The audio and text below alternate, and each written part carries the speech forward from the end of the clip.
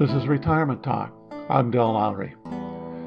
In this podcast, I want to talk about the challenge of keeping up with technological change.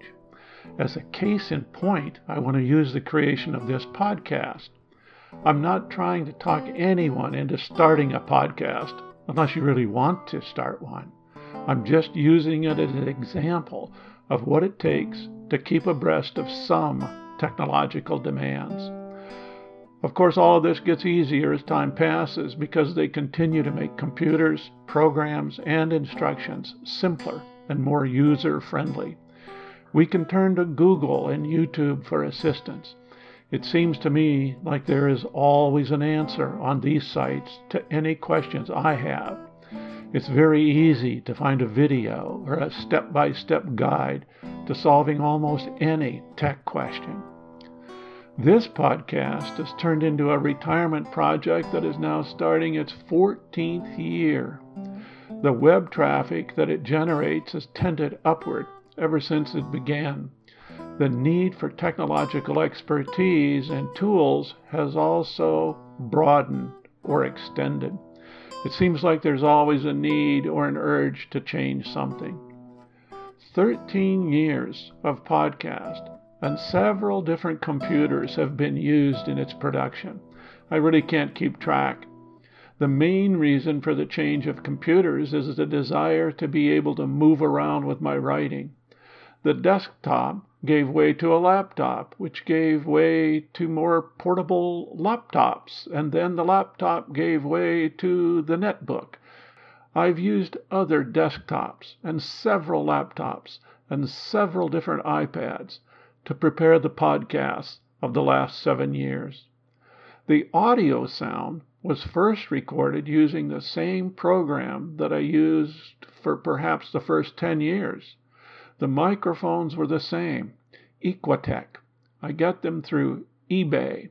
The microphone stands were the same. I was very satisfied with the sound captured. I did purchase a handheld digital recorder for using on the road or in the field. I used it in producing perhaps 3 programs over the years. Another idea gone bad.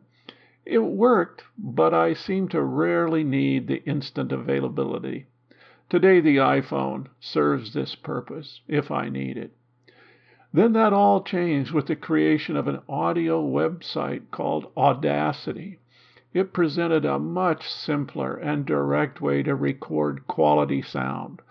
I had to learn how to use it, and it is yet a continuing process. I have used several computer programs to create the website. I don't even remember them all. It seems like I would use one and then be pulled in another direction by someone or something else. Today, I use Dreamweaver, and I'm told I should be switching to something much more simpler. Is that right? Simpler? And user-friendly. I even started to do that very thing and then got pulled up short by just adjusting what I presented on the website as created through Dreamweaver. I'm sure Dreamweaver would not be my choice today. Creating a website has become much simpler since I bought in to what I'm using. 2 other programs have been with me the entire time in order to publish this podcast. Feed4All is one that sends each episode to all sorts of other websites that help people find it and alerting them that a new episode has been posted. iTunes is one, Google is another. There are others. Feed4All is a program that distributes an RSS, standing for Real Simple Syndication, for my podcast. There are other ways of doing this, but this is the one I first used and continue to use. It works. I'll bet there's simpler systems today. The other program that has to be used and set up was FileZilla. It's a program that allows me to send my finished podcast to a web hosting service that puts it on the internet. I've used this program throughout the life of my podcast.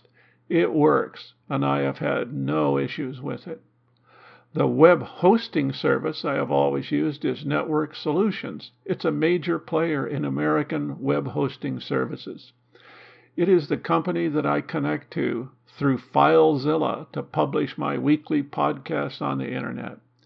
If you're going to have a podcast on the internet, then you must have a web hosting service. Once again, it was just another one of the many programs to become familiar with and manage. It's the only one for which I have to pay a yearly fee. Mobile screens have presented an ever-changing technological challenge. Fortunately for me, most of those changes have not affected the preparation and distribution of the podcast. The programs I use to produce and distribute have adjusted to make the podcasts available. Suggestions continue to roll in on changing the website so it will be more appealing or user-friendly.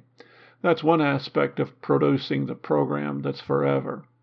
I have been willing to change the site, but it does require time to implement.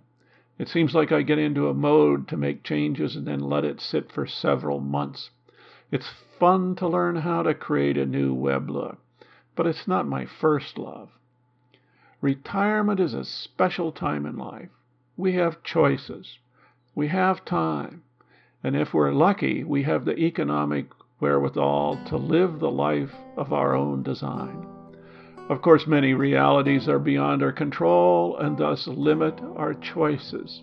But after taking those into consideration, it's only our imagination that limits our field. My choice to create this podcast has now served me well for 13 full years and continues to interest me and others. My venture into this ever-changing technological world has not been without reward. It has required effort and some costs, and I might add no financial reward. People are always telling me I should make some money off of it, but it has never happened. It has kept life interesting. I have been buoyed by the response of listeners. I have heard from many people from a wide range of places and an even wider range of topics. It's always encouraging to know that at least someone is listening and carefully considering their own life as they head into or experience retirement. This is Retirement Talk.